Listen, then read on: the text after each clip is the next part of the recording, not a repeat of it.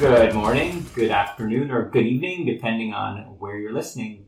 This is Dan Turchin, host of AI and the Future of Work and CEO of PeopleRain, an AI platform for IT and HR employee service. If you enjoy the podcast, and I hope you do, subscribe to our newsletter. It's at peoplerain.io/podcast. That's people, rain, like the reign of a king or queen, REIGN.io/podcast. for bonus content and insights from guests like our great one that we have today. On this show, we talk to entrepreneurs, CIOs, and investors. Well, today's guest is on the inside at one of Silicon Valley's most respected venture firms, Shasta Ventures. Shasta invests in early-stage enterprise software companies disrupting large markets. Shasta was an early investor in some companies you might have heard of, ones like Anaplan, Apptio, Lucidworks, Nest, Stance, Steelbrick, Zora, and the list goes on. Ken has written extensively on AI as it impacts business models, and he has unique perspective on how the pandemic will affect venture investing and the future of work. Ken, glad to have you here. Welcome to the podcast. Why don't you start by describing your background? Sounds good, and thanks for having me, Dan. I think I'm excited to be in this podcast. So where do I start? So like I said, I'm currently an investor at Shasta Ventures, but I started off somewhere far away from the Bay Area where I'm at now. So I grew up in the Philippines, where I stayed there for most of my life, studied management science for undergrad. But my first job out of undergrad was actually helping banks make sure that their lending models are right, and actually sometimes help them build the models as well. So as we think about, future of work, there's a lot of decisions that are now being determined by these models. And I think it has colored a lot of how I think about what markets are exciting as well. So did that a couple of years before moving on to do investment banking across Asia. And then spent about a year traveling around the world. A lot of that is backpacking in the US, which was a great time. And then spent some time during that year just upskilling myself with data science as well. So did one of those data science boot camps before heading off to business school. And it was in business school where I really fell in love with venture. So I got a chance to work with Shasta Ventures as an intern. So spent several months there before I got to know what it's like to be a VC, and then found the lucky opportunity to just join them after graduation, and have been doing and loving it ever since. Well, here we sit in June 2020. We're recording this, and over the last 90 plus days, a lot of us have shifted our thoughts. Our thoughts on the future of work have evolved.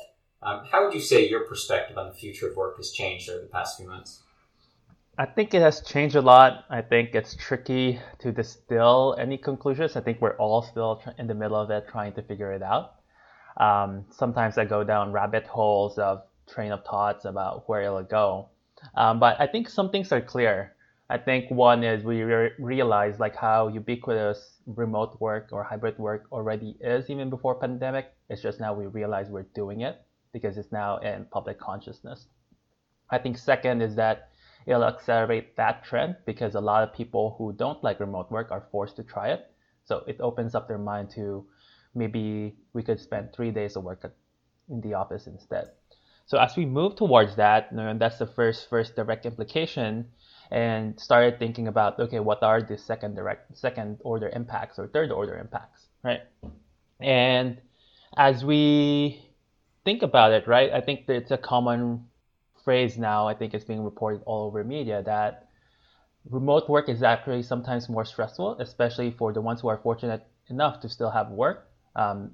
Those who are doing knowledge work are spending more time on their laptop and meeting people. And there's also been research even before COVID that remote workers are actually more stressed even though they're more productive. So this gives us a clue and insight into like, okay, what are the new problems in this new world of work? We'll be working more, we'll be more stressed. So mental health will be an issue, or an even bigger issue right now. And so I do think that there's some exciting opportunities. There are some startups doing it, trying to tackle the problem of how do we make sure that everyone's mental health is okay.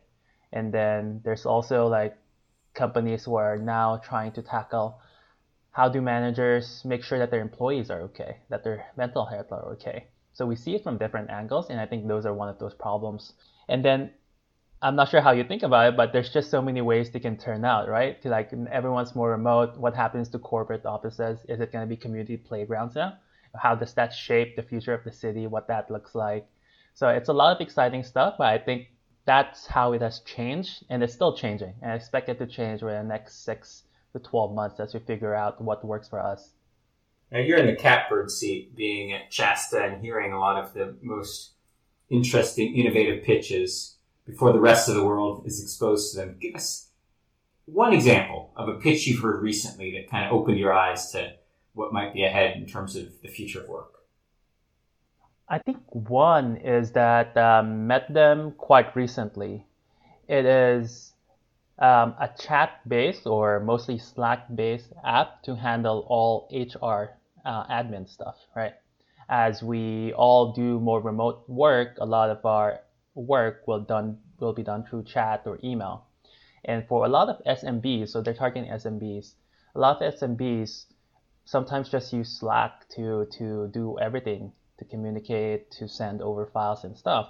And so the startup had the brilliant idea, why not do all the admin via chat, right? Instead of having a separate system to record employer profile and upload the vacation request form, we can just do it in easily in one line over Slack. And that just is kind of innovative in the sense that it is very conscious of how everyone's changing to a more, I guess, Slack-based, for lack of a better word, Slack-based type of work. That is an exciting company. Great example. So you've written about the importance of AI explainability as we interact with more kind of, call them AI-first technologies. Explain to our listeners, what in your words is AI explainability? That's a great question. And I think it's great because it's so tough to explain it. So I think first is like, there's two words to there, right? Like first, what is even AI? And I think that's itself is a tricky question because I think what AI is broadly is just any artificial system that mimics human thought or action. So we need to narrow that down. And I think the way to narrow it down is to think like, okay, what type of AI is popular in a particular, period of time. And when it was first started, AI coined, the popular type of AI was rules about symbolic systems, if-then type of AI. But now what's popular and what's really powering a lot of the innovation is machine learning, which is a subset of AI. And the defining characteristic of it is that tons of data and the AI model just figures out complex patterns for it. So I think that is the frame at which we should look at it. Like this is a type of AI that we need to explain. Because before it's much more, when we look at symbolic AI, it's easier to explain because it's all about logic, and I think we're more hardwired to logic as humans. But now when it's trying to infer complex pattern from millions of data points, that's not something we as humans are wired to do. So we need explainability to really distill down into simple sentences and simple explanations what those models do. And I think also another dimension to think about it, AI explainability really comes to front as a problem when it comes to dealing with actual solutions and services, right? Because once we build the solution and services, we have these different stakeholders that touches that solution. You have the engineers who build it, you have the business decision makers who use it, you have us as end consumers who deal with the consequences of it, you have the regulators who actually need to manage this.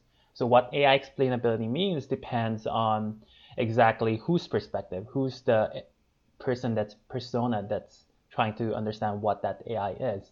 Well, we can go through each of them, but for example, for the engineer who built the systems, what they want to know, okay, like what should I do with the model to increase its accuracy? Why is it making these types of decisions? And then from a end user perspective, going back to my roots of building lending models, us as recipients of the loan, what we want to know if we didn't get approved, why, right? So we can take actions on it. For example, if we got denied the loan because our current income is too low, or our savings accounts are too low, or it's because our credit score is too low for whatever reason, we can take action on it. We don't necessarily need to know what model they use. We just need to know what factors we need to change so that we can get our loan approved. And for the regulators, it's about making sure there's no bias in the model, right? You don't discriminate between races or gender. Bias in AI algorithms is always a hot topic in our community. And of course, the concern is that as automated decisions become more prevalent in, to your point, things like loans, things like education, healthcare, criminal justice, the bias built into training data will become bias built into the automated decisions. To what extent do you feel like great explainability compensates for AI bias? That's a good question. And I think we're in the middle of trying to figure that out. There's a lot of research that's trying to understand exactly even how to measure bias or what bias exactly is, how do you define it. And there's a research paper that just tried to do a meta research of like the different ways academics have tried to define bias. There's over 50 plus ways you can do it. Each have its own mathematical definition. So I think as a first step, it's even as a society understanding, okay, what do we exactly mean by bias? And I'd imagine it differs from jurisdiction to jurisdiction or from country to country because each of these definitions reflect a certain value that we like. Is it pure, strictly gender equality, or is it about having everyone the same playing level field regardless of your gender? So I think that's the first step.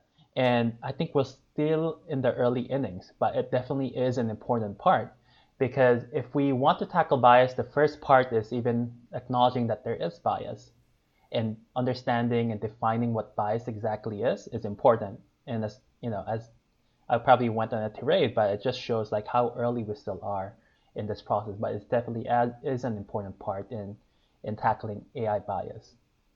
All AI essentially comes down to a data problem. So data quality, data quantity. Polish your crystal ball. Look 3 to 5 years out. What will we be doing differently in terms of either regulatory frameworks or policies with regard to who owns the data and how it's used to train AI models? I think just broad brushes, broad strokes, right? I think future we definitely own more of the data, and we are beginning to see that, right? In California, we have the right to ask companies to delete our data and not to sell our data to other companies. But we still haven't seen it in other jurisdictions or other states here in the US. And I think most countries in the world still don't have it. So I think there's definitely a trend towards us as individuals owning more data, and rightly so too. I think that's really important. But I think as we think of those policies moving towards this direction, I also think it's also important to look at different trends on how that affect us from both technology side as well. Because I think right now, I think the topic that we just kind of tackled on deals with privacy-ish type of issues. And it's also important that there are different ways to tackle these types of problems from a technological lens. For example, there are now a bunch of startups doing innovative ways of being able to do pattern recognition in hash data or encrypted data. Previously, that would be difficult or too expensive to do so. But imagine if we don't have to reveal our personal data, then there's no problem, right? But then there are counter arguments to that there is actually a way to reverse that process. So we're still in this exciting phase of startups or research lab figuring out ways to really tackle those issues. This past week, IBM made a somewhat controversial decision to table all of their facial recognition research, and it looks like Microsoft and Amazon may follow suit. We all know that without that data to train the models, these technologies starve. With regard to what's going on now about data ownership and some of the research being impacted by the potential ramifications of things like facial recognition, what do you see happening in terms of the kind of the pace of innovation in AI versus some of these potential headwinds that AI research faces with regard to policy frameworks? Yep, I think that's a great question. I think what will happen is that AI innovation will slow down. And actually, I think it has to slow down. Because as it affects more of our lives, we need to be, not only as the developers of these systems, but also as, for example, in our in my situation as investors, we should be more conscious of how these applications or companies affect everyone. And like there's I've kind of dove deep into the process of like understanding how should we change development of AI systems inside companies or startups. And what I really want to see in teams, AI teams, is that when they develop these systems, they need to be conscious of like the different types of privacy risk or bias risk as they develop these systems. And that in effect will just necessarily slow down the process. Is that bad? It depends on what perspective, right? It's going to be slower, but overall, is it worse? Because when I was learning how to do data science before, building models before, we didn't even really think about it. But now we have to be more conscious of it because it's more important. Maybe before it wasn't in public consciousness, but now it is. And I think rightfully so as well. So it'll slow down, but I think it's for the better. I got to get your take on this one. You quite literally open sourced the kind of the operating plan for how to run a SaaS company, particularly in tough times. Great insights, by the way, and thank you on behalf of the entrepreneurial community for doing that. What I'd like to know is, from all the pitches that you see and your perspectives on the right way to run a SaaS business, what are some of the most common mistakes that you see portfolio companies make? The most common problem is being over optimistic, I think, in this scenario. And I think that extends not only to portfolio companies, but even to companies who are meeting for the first time, second time, or thinking about investing in as well. So maybe we can tackle it in those two parts, right? I think the worst thing you could do in a crisis scenario is be over optimistic, overinvest, and then don't have any cards left to play once things don't work out. What you want to do is to be more conservative. So when it works out, you still have, say, the cash to reignite growth. And if it fails, you can survive longer and figure out what other options you have 12, 24 months from now. I think it's a regular conversations that VCs have to have with the portfolio companies, not to be over optimistic, even though as VCs, we're the ones always pushing for growth. But I think it's more prudent to be more realistic than over optimistic in these scenarios. And when it comes to pitches, maybe this is a side topic, is that it kind of carries on to pitches as well, wherein we don't want over optimism in the sense that it already crosses the boundary of maybe arrogance, for lack of a better word, wherein they say that we're the best company, even though we often as VCs get cold emails saying that we are the best company, that will be number one. I think as VCs, we're more attuned to the fact that having seen in so many companies that being number one is really, really tough. And second is that in any new category, there's probably dozens of companies already in that space, and that we probably talk to. So I think being overconfident is probably a common trait that leads to lots of problems down the road, where that's failure in us investing in them, or when we invested in them, maybe operationally it's going to be hard for them to come out through tough times. This is an example of the pitch that stands out in your mind as being exceptional, whether or not you invested. Just something that stands out in your mind as you're watching The Entrepreneur and you just said, "Wow." There is one recent one, and I wouldn't even really call it a pitch. I think you'll hear it from a lot of VCs. The best quote-unquote pitches are the ones that are more like conversations, and you have that chemistry. So there's this one company that's in the data labeling space, and I just met the entrepreneur when I reached out to him because I thought he was doing something cool. So when we connected and just chatted, I think it was very clear from that entrepreneur that he knew the problem well. So I think you'll hear this phrase from VCs, there's this founder problem or founder market fit. Because then as someone who's trying to really look into the space, I could resonate with what he talks about. Then I also think there's also an element of founder VC fit, wherein I've dealt with that problem before in some capacity. So there was a really nice conversation going between the both of us. I think the second part of why it's a really good conversation or a pitch is that whenever there's like a back and forth in dialogue, the entrepreneur, the founder was always very thoughtful and not super overconfident in his answers or his rolled out view. For example, right, the entrepreneur was demoing the product on how it works. And as with a lot of early stage companies, doing live demos is tricky because you don't want to show something fail or there's a bug during the demo. But we've encountered plenty of that during that demo. He would always stop and say, this is not working well. We should fix that. A lot of the software features are still being built out and tested.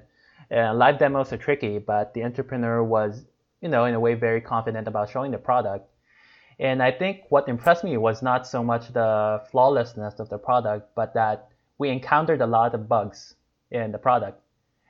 So I was impressed in how he handled it. It was more like he acknowledged the bug, he wrote it down as, okay, this is something I need to tackle, and just moved on.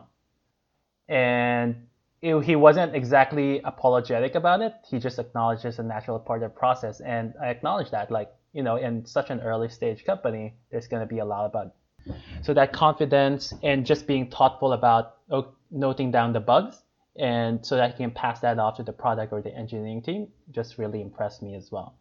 Those are the main reasons why I was impressed. This was a recent one, so I'm maybe biased in highlighting this example, but I really like it. I guess just to summarize, this founder market fit, this founder VC fit, as well as the ability to be thoughtful about doing the demos and not being afraid to acknowledge there's just some bugs at this early stage of the development. Did you fund the company? No, I think since this was recent, we're still in conversations with them. But I think what's clear is that there's definitely a good chemistry between the founder and the company and us. So we're really, really excited about this company. And since usually VCs like to invest in companies and founders they built their relationships with over time, so we're still in that process of building that relationship. We'll have you back and you can tell us the dramatic conclusion. Now, there's a lot of hand-wringing in the venture community these days about lack of diversity at venture firms. What's your perspective on the impact to the innovation ecosystem, to funding, etc.? What's the impact of that on the investment community? What it ultimately boils down to is the lack of, diversity and innovation as well. Because a lot of the times, VCs will fund companies that tackle pain points that they resonate with. And when you have a non-diverse VC community, then they'll just fund the pain points that they know. And you can imagine how that might translate into not funding certain type of companies or solutions. One example that I think from my own experience is that I'm kind of like a mentor advisor to a educational VC program called Going VC.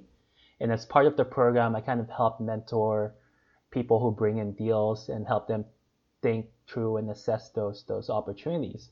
And there was this one opportunity about automatic or handless. I think this is one good example of lack of diversity. Is that handless milk pumps, breast milk pumps, right? And it's a problem that I know is a problem, and it's a hard thing for mothers. But as a man, young man, unmarried man, it's not a problem that I exactly resonate with. And very fortunate to have women on that group as well that I help mentor. So I would look to their advice to understand how big of a pain point that is. And you can imagine if there's no women, there's no reference for me to understand exactly what that pain point is and how big of a problem that is. But by having, women on the board, we decided to, push it through the next step of IC. And you can kind of see, stepping back, how that kind of expands into the broader VC community. If there's no women, lack of mental and experiential diversity, how only a narrow set of innovations will get funded and seen through. Good example. Ken, we're almost out of time, but I got to get this one last question in. I'm curious. You mentioned that you did some backpacking around the States. How has that impacted the rest of your career, or maybe even your perspectives as a venture investor? I think the number one impact is being comfortable and let me take a step. It's being open to both experiences and just talking to people, right? In backpacking, I think the nature of it is that you just don't know where you're going until maybe the next 6 hours or next 24 hours, and you don't know who you will be talking to. And I think in the VC world, a lot of it is like that. You just don't know who you'll meet, who you'll be friend with, who you'll grab coffee with. And then later on in life, you don't know if that'll turn out into a partnership or collaboration, right? And I think backpacking has just helped me get comfortable with that experience, which I think I do a lot of now in my career. Good insights. Ken, it's been such a pleasure. Feels like we're just getting started. But like I said, maybe you'll come back and we can talk about how some of this all plays out. That work for you? Yep, awesome. I'm happy to be back, and thanks for having me today. Good. Well, great having Ken on the show from Shasta Ventures. If you like the episode and you're interested in future episodes, go ahead and sign up for the newsletter. You'll get additional insights from guests like Ken and some bonus content. peoplereign.io/podcast. People reign, like the reign of a king or queen. .io/podcast. Thanks to Ken and thanks to everyone for listening.